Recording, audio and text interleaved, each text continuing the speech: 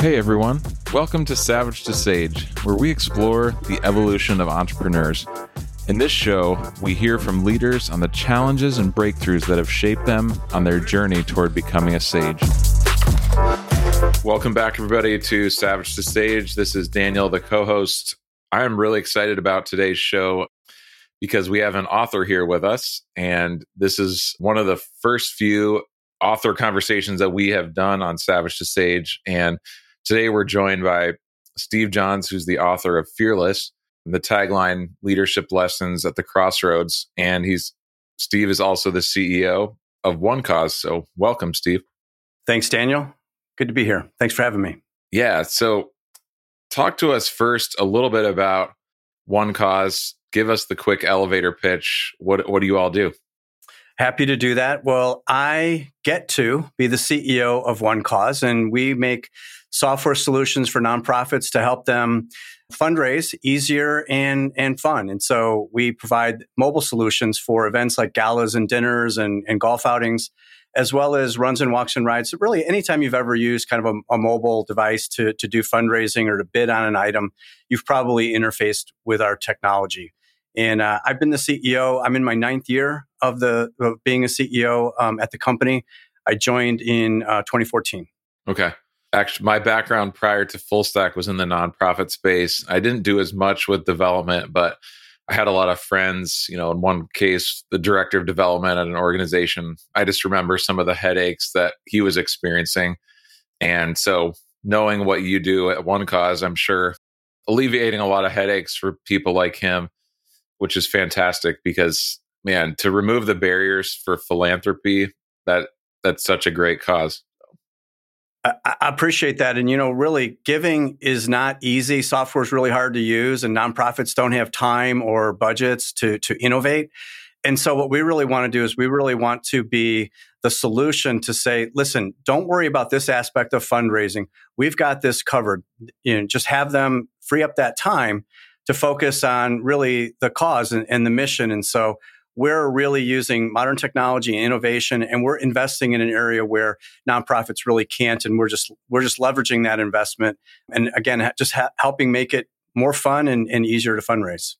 That's great. Yeah, because I think I also remember it was hard to have joy in that space when it was so clunky and just such hard work. And in some cases, are we going to make payroll this month? And so you can't lose the fun or the joy in that either, or else it's hard to last long in that space. So no doubt. I think we bring more joy. I think we bring more because, if you've ever been to a fundraising gala or a big dinner and you just see the scoreboard up in front and you just see them hitting their numbers and you see the funds that are being raised and you see the excitement around that and people connecting with the cause, it's really impactful. You can really make a difference. And so that's really what our goal is, and that's what we strive for. I love it. Well, obviously today I want to hear a lot about Fearless and kind of why you wrote the book and just a little bit more about it. But prior to that, with Savage to Sage, our focus in these conversations is on your evolution as an entrepreneur. And we realize too, and like sometimes people misinterpret Savage to Sage as like you kind of have to leave the savagery behind to become a sage. But what we've realized is that you kind of, especially in the life cycle of startup and scale up organizations like you at OneCause have been in those seasons, kind of requires savagery at those different seasons in different ways. And so talk a little bit about the savagery when you first started at OneCause, and what was that like? And tell a little bit of that story of just like when you started on the journey with OneCause. Yeah, I appreciate that. And I really appreciate the notion of savagery and sage. And when I think about it personally, think about me earlier in my career. Certainly I felt more as a savage. And today as a 9-year leader of the company, certainly feel more sage-like. But to your point, there are moments in time where you have to kind of turn that on and turn that off. And in fact, as I think about some of the writings that I did for Fearless, I would invoke imagery of a warrior and a warrior who was committed to the cause. And so I was really encouraging all of the One Cause Nation to be warriors, to be fearless, to go to battle on behalf of One Cause and on behalf of our nonprofit customers as we fought to keep fundraising through the global pandemic.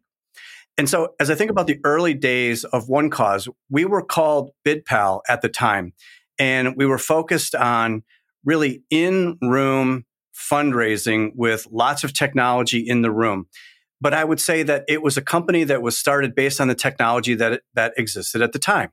It was 2008, and so the cloud was not ubiquitous, and we weren't all running around with smartphones in our pockets. We are now, so we had to change and adapt. And so there was a lot of technology change that was happening in 2012 to 2014, and we had to really shift and pivot the company there to stay up with the changing technology that was now becoming available to us to grow and scale the business. And so without that change and without that pivot back in 2014, 2015, we wouldn't have been able to be where we are today in terms of our ability to grow and scale and have literally hundreds of fundraising events in a weekend, where in the past that would have been limited to tens of fundraising events. And so early days, we really had to fight. We really had to be savages about how we were growing our business and shifting and pivoting to meet the changing technology needs. And then that led us into 2020 in this whole world of shifting and pivoting again from a business that we had built primarily to support in-person fundraising. So if you picture a fundraising gala at the JW Marriott, 500 people come together, they use their phones to bid on items, they use their phones to donate, they're in the room. And we all know that in the first couple of weeks of the pandemic, we all had a shelter-in-place order, and all of our scheduled in-person events had to be shifted to virtual and online fundraising within minutes, literally within a day. And that was that really got us to take action. And if you want to take the savagery approach to it, we became savages to help our nonprofit customers make that pivot and make that shift, continue to use our technology to fundraise, but now not fundraising in person, but fundraising from living rooms and kitchens and basements and private studios and really being creative and figuring out a way to keep that fundraising going, again, in the face of this massive challenge that we all faced. Yeah. I can't wait to hear more of that story today. And then as we, continue to interact I know being that we're both in the Indianapolis community, I'm curious about, we like to talk about the person behind the company. And I think when we go through that savagery, like you described in the early days and this pivot to the smartphone cloud, but then also in 2020, we learned so much about ourselves. And I mean, self-awareness, I would say, is a very overused term, but I also believe it's very key to leadership right now and to be a relevant executive of a company. And so what would you say were some of the key lessons that you learned about yourself, maybe some hard truths that you had to learn and swallow and grow from during those times? I really appreciate the opportunity to talk about that, because I would say that whenever I take those tests, I don't really register on the self-awareness scale very high. And I think that what I do is I just execute, and then I try to observe. And so then I kind of develop my own self-awareness by executing and observing. So what did I learn? I learned that my style was much more inclusive than exclusive. I wanted advice. I wanted to be connected to people. And I think that one of the things that we really lost during the pandemic was this notion of human connection. Even today, I'm speaking to you from my office. I like to come in. I like to be surrounded by people. I like to experience that human connection. I just feel that maybe that's more of an old school type of leadership style. I do not micromanage in any way. I give people the freedom to execute and the freedom to build in their image, as I say. I want people to really build their departments and their organizations in their image. And I try to get out of the way as much as I possibly can and to provide that top level leadership and guidance as much as I can. And I guess I'm also a fixer. I'm a problem fixer. And so what was the pandemic? But it was a big problem to fix. And so we all went into action and we put our masks on first. We took care of the company. We made sure that we were financially viable. And then we went to work to help our nonprofit customers keep fundraising. And that was the main goal. And I would say this, I never allowed myself to believe that we couldn't make it. Because I just went into execution mode. As I now observe that execution mode, I think, wow, those were really some rough times. We really probably were at risk of not making it, but the stakes were so high. The stakes weren't just the survival and continued existence of one cause. The stakes were so high. We literally had thousands of nonprofits who were relying on us as their partner, as their technology partner, to continue to work with them to fund all of these incredible missions, whether it's homelessness or poverty or education or disease and disorder. We had a higher obligation to stay in business, to continue to help our customers stay in business, to keep funding their missions. It drove us. Yeah. Yeah, that's good. And it's so good to know about yourself in those times. And I'm trying to remember the author. You might remember that describes kind of the difference of like wartime CEO versus peacetime CEO, but almost basically saying like the best CEOs are aware of like what persona is required for which seasons.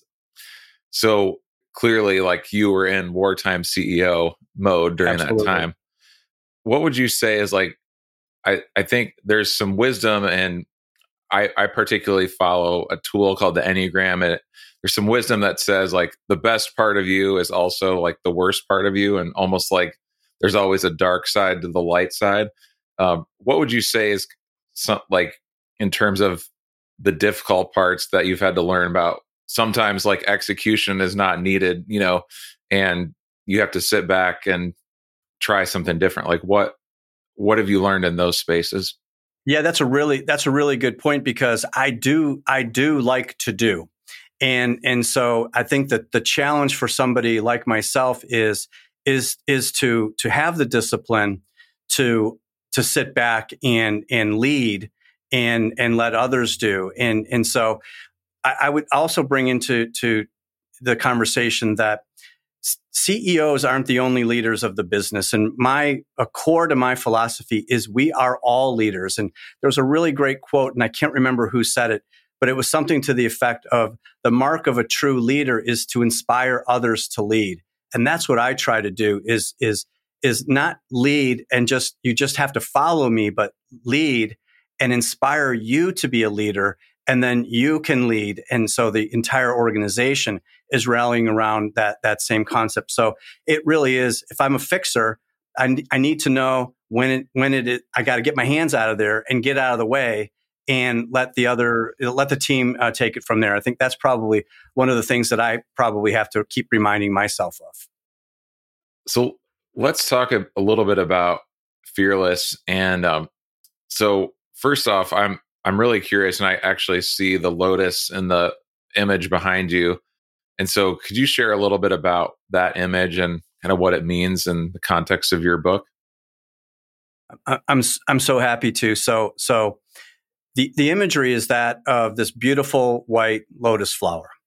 And where that really goes back to is I was sitting on my meditation mat one morning listening to my mindfulness app, and I heard this story, and it comes from ancient Buddhism of the bud of the lotus flower as it kind of moves its way through the dirt and the muck and the mud of the pond.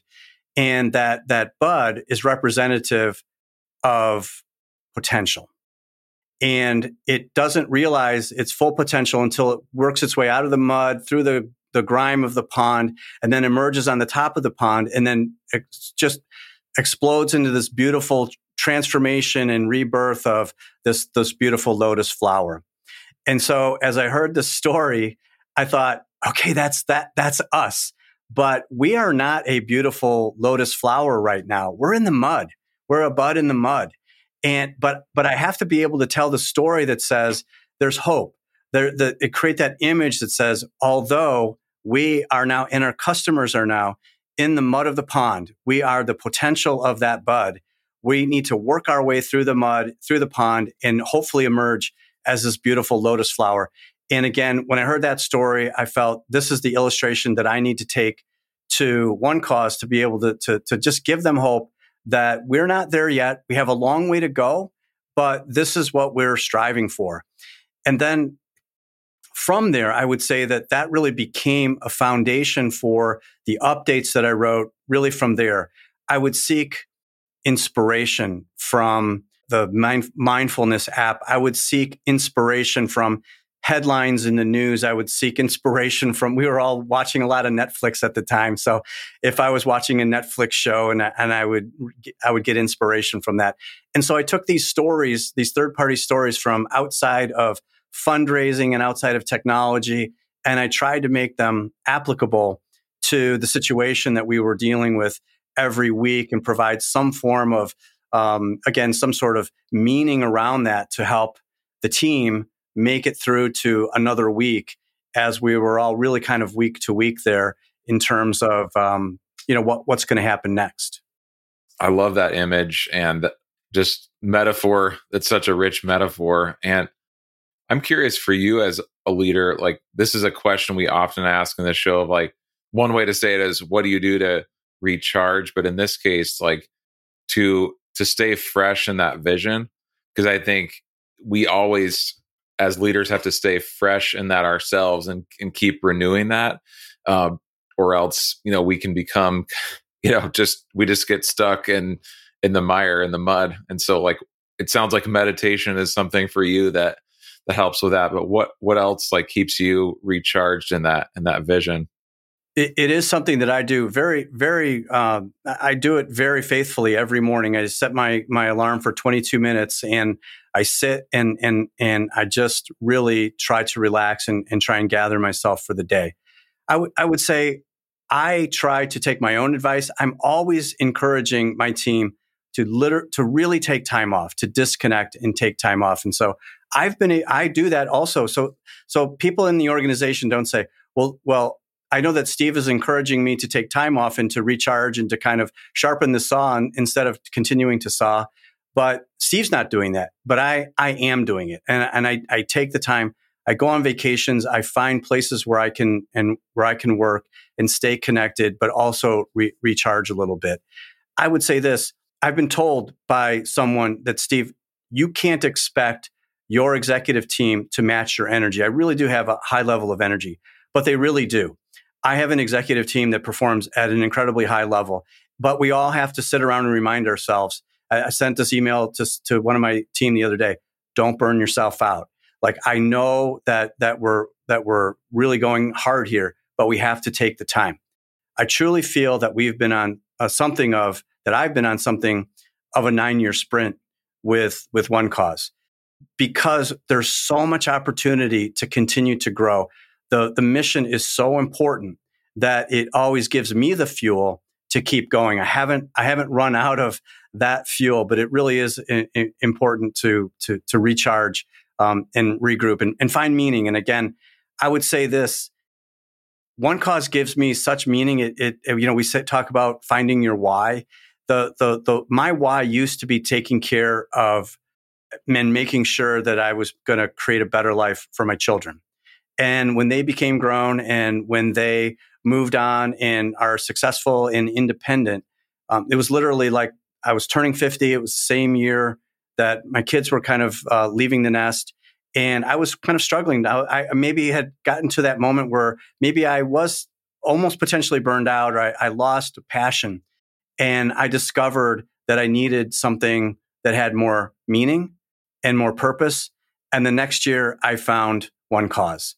And for me, that has been 9 years. It's been an incredible journey. And it is only really just getting started. We have so much to do.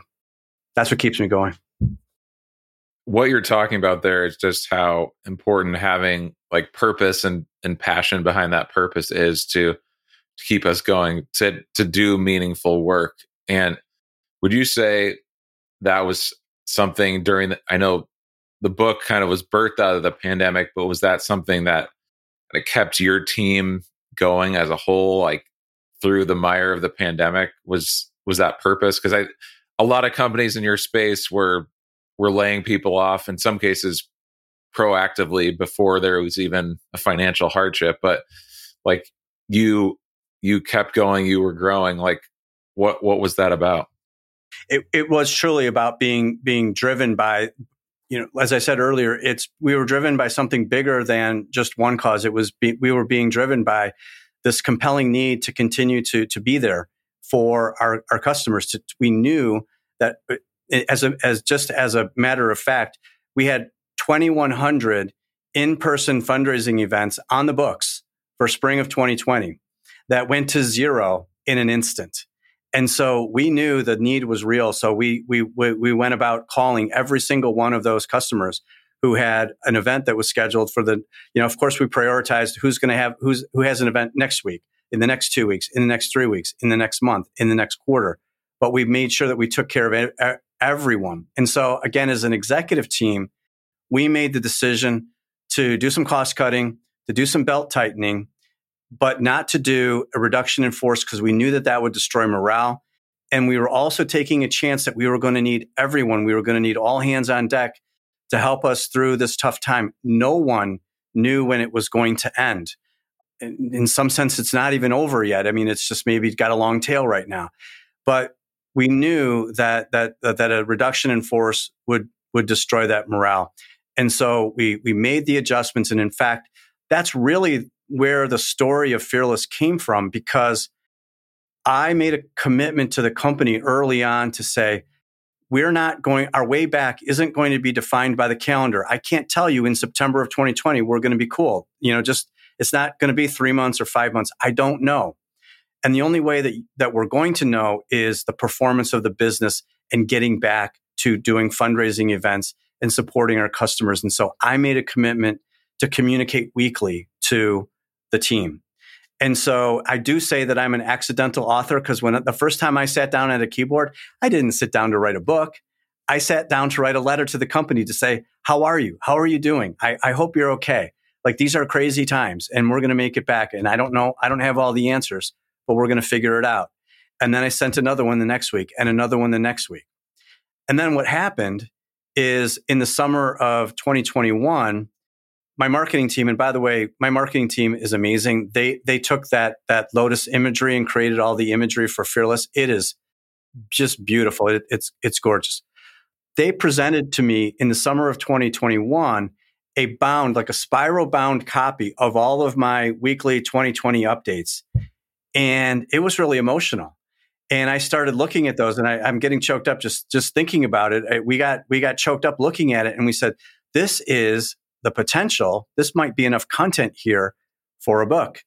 And then we took that idea, we added that to the 2021 updates, and then we spent 2022 really editing, combining updates into chapters, writing introductory pages, and then creating these 3 or 4 leadership lessons that we included at the back of every chapter. So if anybody is a believer in the too long, don't read, and just wants to go to the back of every chapter, you'll find 3 or 4 specific leadership lessons. I think there's over 50 in the book that you can use. And I also want to say this, Daniel, that while those leadership lessons may have been learned and maybe practiced during the pandemic, I believe that these are leadership lessons, and the subtitle is Leadership Lessons at the Crossroads. I believe we reach crossroads every day. We have decision points that we make every day. And I believe that although these leadership lessons were maybe learned during this time of global crisis and global pandemic, I hope that the reader will be able to find nuggets that they can take away and say, I can use that tomorrow. Or, you know what, I'm so glad that I was able to see this today, because I have a meeting with someone tomorrow, and I'm going to use this little bit of knowledge to make that meeting just a little bit better tomorrow. That's so good. Do you have one of those leadership lessons that's been most personally impactful for you? I do. And I would say that my favorite chapter, which includes the lesson, is chapter 15, and it's called Connect. And so as I think about what the pandemic took away from us, what it stole from us, was a lot of things, but I would say the most impactful is human connection. And so in chapter 15, and so the pandemic took away human connection in the form of we weren't able to come together in the office, but we weren't able to see sick relatives. We weren't able to witness births. We weren't able to witness, unfortunately, death. And so I wrote about human connection in three different ways. Number one, I wrote about it in terms of family, and I related a story of, we packed up our SUV and headed out west because that's what we were doing. We weren't traveling overseas, or you just weren't traveling. And so I wrote about family, and I wrote about, what's great about family and then what's annoying about family. And I wrote about one cause and how I feel one cause is an extension of my family. And I know that there are others who write that, they say, stop saying that your company is your family. I truly believe it. And so people can disagree with me, but that's what I believe. And that's what I wrote about.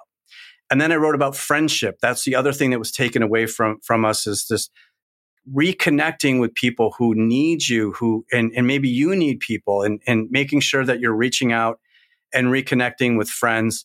And then finally, I called it Celebrating Life, and we were facing death.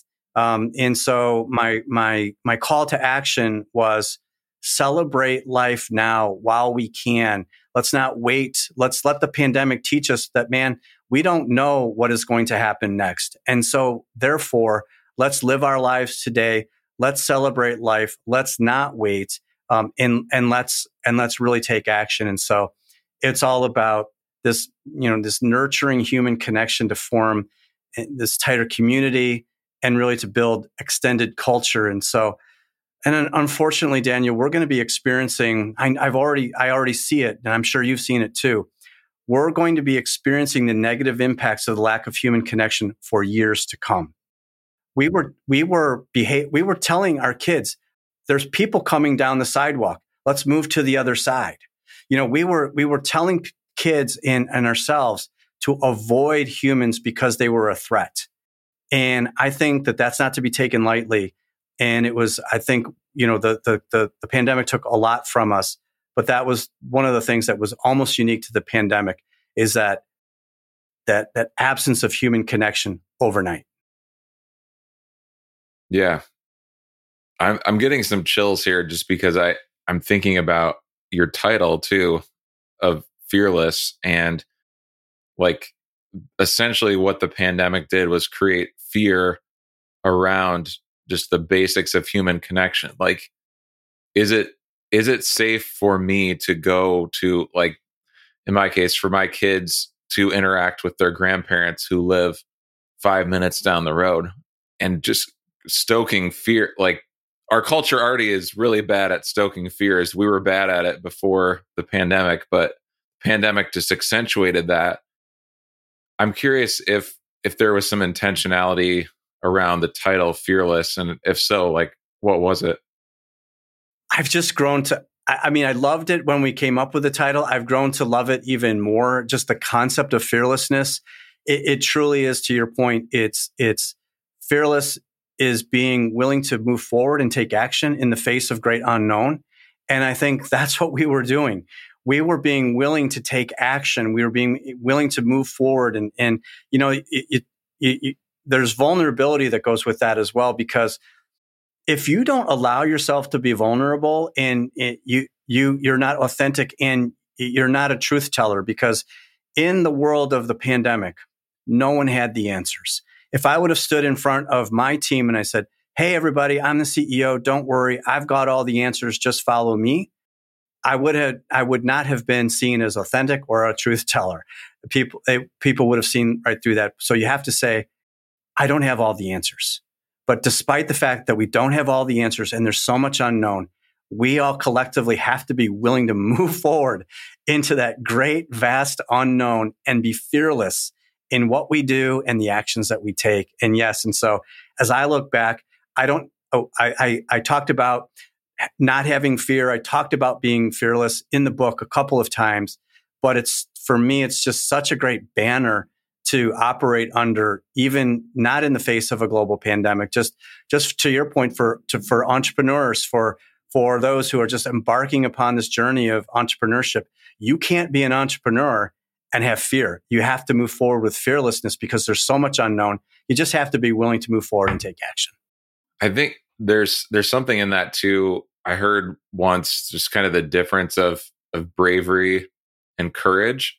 And like bravery is described basically as you aren't even aware of the fear. You just do crazy things and go after stuff without an awareness of like what are the potential consequences. Whereas courage is basically you're staring the consequences and what there could be to be afraid of in the face, and you're choosing to walk forward, without fear toward, what it is that you need to go to. And so, like, I don't know, talk about that, because as a business leader, I mean, you're aware of potential consequences of choices that you make all the time. So, like, how do you move forward in courage? What you got me thinking about as you were talking about those different descriptions of behavior, I use the word hope, because there are so many different ways that you could look at hope. And I don't look at hope as false hope or hope that's based upon some wish, but you can have hope that is rooted in a plan. You can have hope that's rooted in a strategy. And then it is the expectation of a better world, getting to a better place by executing that plan and strategy. And that's what hope is. And so I wrote a lot about hope in the book, but it wasn't about false hope. It wasn't about a hope that wasn't based on anything. It was based on a plan and executing to that plan. So I think that's what I like to think about in terms of, because fearless is not going forth without a plan. Fearless is going forth with a plan. You just don't have all the information. There's just a bunch of unknown, but we certainly want to move forward with a plan. So good. Yeah. The pandemic seemed to just draw things that were true to the surface in a way. In some ways, it was very, like, you look at the rise of hate crimes, which ultimately I would say the root of those is fear. Those kind of came to the surface. The political divides, came to the surface. Like, businesses that were challenged, those challenges really came to the surface during the pandemic. But then also, I'd say just the mental health crisis, or now like a mental health pandemic, well, that was there, but I would say it was more under the surface, is now, very much so at the surface. I mean, like the use of anxiety medications is through the roof compared to prior to the pandemic. How do you lead a company authentically through like the mental health pandemic that is at play right now? Yeah, I think that is it. That is yet to be determined how we're going to really navigate our way through that. What you got me thinking about was, and I like alliteration, and you used a couple of words that I'm gonna reuse as well, and I write about this in the book.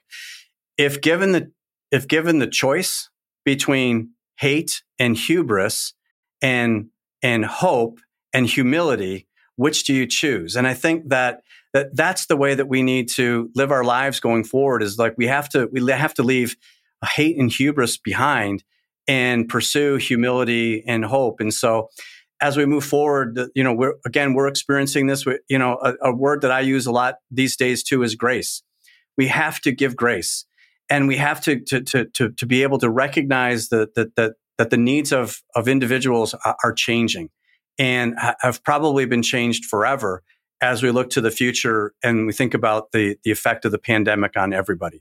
And so we have to give grace, and we have to provide people, our team, with the flexibility. And I think that that's the way that we're approaching our future of work right now. So I think the future of work is a big experimentation right now about how we deal with everyone in a post-pandemic world.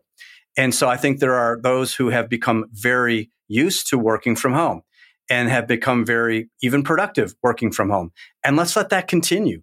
Let's let the productivity continue. If somebody is doing focused work and being successful at home, we're going to let that continue, and we're going to encourage that, and we're going to nurture that. However, if coming into the office and participating in team building and communication is what you need in order to do your job effectively and efficiently, well, then we're going to provide an opportunity for you to do that. And then we'll get together every quarter as an all company. We'll get together once a year, everybody in person, so that we can continue that human connection, that continue that bond that brings us all together, at least on a once a year basis. So I think how we manage the future of work, whether that what we call it is people first. So it's not office first, it's not virtual first. We call it people first, and it puts the needs of the people together with the needs of the organization in a way that is balanced. And that's what we want to do. And I believe that that's how we're doing it. And that's our plan for moving forward. And that's a big piece of dealing with people and the issues that they face as they come back to, the work environment. That's good. Yeah. I think there was this shift already happening before the pandemic where what we're talking about, ultimately fits under the category of human resources, but that has largely become a commoditized term. Just the term itself, I mean, the thought of humans being resources for a company, is ironic in and of itself. But then we really believe at Full Stack, like we're moving toward exactly what you said, where instead it has to be changed to people experience. And like, what is your people's experience as a one cause employee, and how are you nurturing that? Not only to get the most out of them for the sake of the growth of one cause business and serving your clients, fulfilling your mission, but also for them to have, find personal purpose and in what they do and do meaningful work. And so I'm curious how you thread that needle. Yeah, I was going to say, I'm so happy to talk about that. So we have rebranded human resources to people and culture. And I think that is a great rallying cry for what we do. And we really focus on our people and culture. And in 2023, we're making investments in people and culture by focusing on professional development, mentoring, really making sure that we have competitive salaries and benefits, making sure that we focus on every aspect of culture. I'm gonna take it and maybe relate it back to the book a little bit and relate it back to the pandemic a little bit. On March 17th or whenever it was, just that Monday or Tuesday, right after that fateful weekend, when we all went home, everybody was in the office and distributed, and we all went home immediately. And so the other thing that my updates did was provide this tether, this connection, this culture. We had just come up with this great set of values that I was famous for saying, I don't want it to just be words on a t-shirt or words on a coffee mug. And then I wrote in one of my updates, now we don't even have t-shirts and coffee mugs and posters anymore because we all just went home. So like I thought that was the minimum. This was unprecedented. What should we do here? So the updates became a way for me to stay connected with everyone and keep that culture really, really cultivated as we moved forward, and we all went work from anywhere for that period of time. And I know because I got this amazing feedback from the team. When they received those updates, I would receive 5, 6, 7 emails back. Steve, thank you so much for sending that. I was in it. I was letting my mind kind of go a bad direction, and you kind of helped bring me back, or you knew exactly what I was worrying about or what I was thinking about. I didn't know what to do with my kids. They went to school, then they came home. We're trying distance learning. Now we're going to homeschool them. There was so much that was going back and forth. And so I used these updates as a way to keep continual conversation going and for everyone to know that there was a common connection that they could rely on, that they could count on every week. They could hear from me, they could hear my voice, and give them reassurances that we were going to make it through. I didn't have all the answers, but we were going to stick together and make it through together, and we did. Yeah. There a couple of proverbs come to mind as you just said that. One is hope deferred makes the heart sick. And so like you with those messages, like if you did not give those, that would be hope deferred, and people's like hearts would get sick because they're not connecting to that hope of that we need in community with other people. The second one was without vision the people perish, and I'm guessing if I was to read some of those messages that you sent out, you were casting vision for, we're in the midst of the unknown, we're in the mud, but like here's where we're going, here's why. And that does tether people to meaning in a way and helps them to keep going. So Right. And again, it's hope. And I love that you use the analogy again, because it's this great analogy that we're also sometimes referencing some of the emergency response, recovery, mitigation, and preparedness. And so I would say, hey, we're still in emergency response here. We haven't even moved to recovery yet, let alone preparedness and mitigation. And so there was a famous saying back then that there's no playbook that's been written for what we're going through. And it's true. But there were certainly learnings that we could borrow. And you just quoted a couple of them. And so what we were trying to do and what I tried to do is find those illustrations, find those stories that I could relay in a way that made that time a little bit easier to handle. And it was about, I wrote about time management and the use of this Eisenhower matrix and the Stephen Covey urgent and important matrix, and just figuring out a way to say, listen, I know that you're struggling for time. Give yourself more time by eliminating the things that are not urgent and not important. Like just stop doing those, and then you'll find time for other things. And just talking about the waterfall of all of the inputs that are coming at you, the Facebook and Twitter, and just shut it off and find a quiet corner of your house and just breathe, or just find a journal and write down your thoughts, or write down what you're grateful for, and just take those moments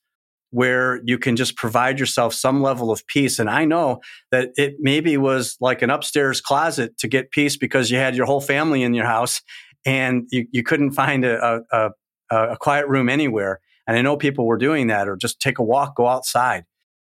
Here, there's a little Japanese garden. It's not too far away from where we were living in Carmel. And we would just walk to the Japanese garden and literally just sit there and take a breath in and let the breath out, and just try to find time to relax and reset. Yeah, you're reminding me of why I got up at 5 a.m. because that was the only time of day where there was no chaos or activity in my home with 2 young kids during that time. You're in total control of what happens at 5 o'clock in the morning. Right, exactly. So I want to end on what I think is going to be like a fun note. And someone from your team told me that you're referred to as a modern day Stoic. And so how do you feel about that?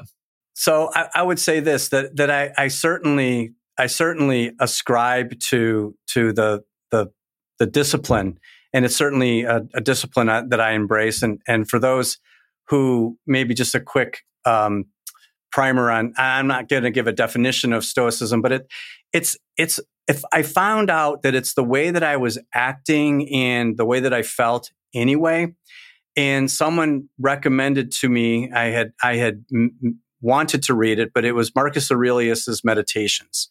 And what that helped to do is give it a definition and a direction. And it's this notion that there are these writings from over 2,000 years ago, and it's really about doing what's right, and it's about living a life of service that's guided by a set of ethics and a set of how we should live our lives. And it was what I was doing. For me, it was common sense. And then when I read more about it, it made me realize, yes, this is what I believe. And so I would definitely put myself in this camp of being a modern day Stoic. And one of my favorite lessons, and I call it the secret of life or the secret of happiness. There's a lot of different ways that it's been quoted.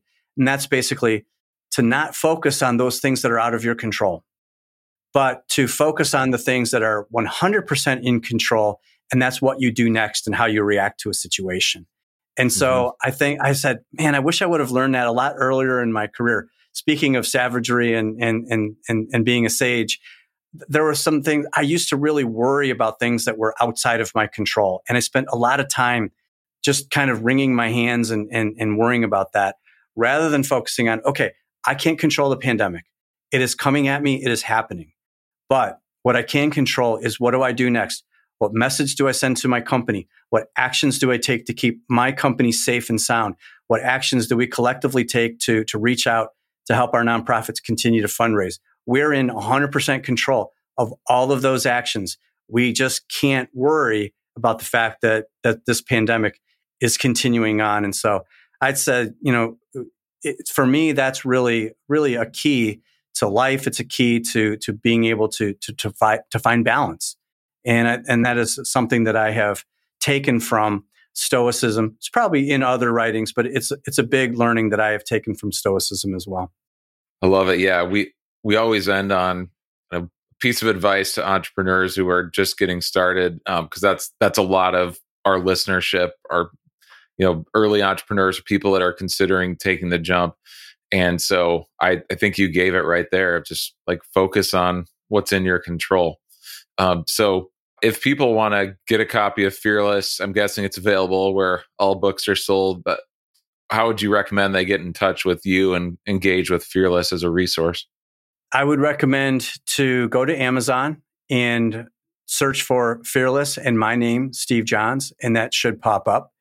You can find me on LinkedIn, and I would be happy to connect.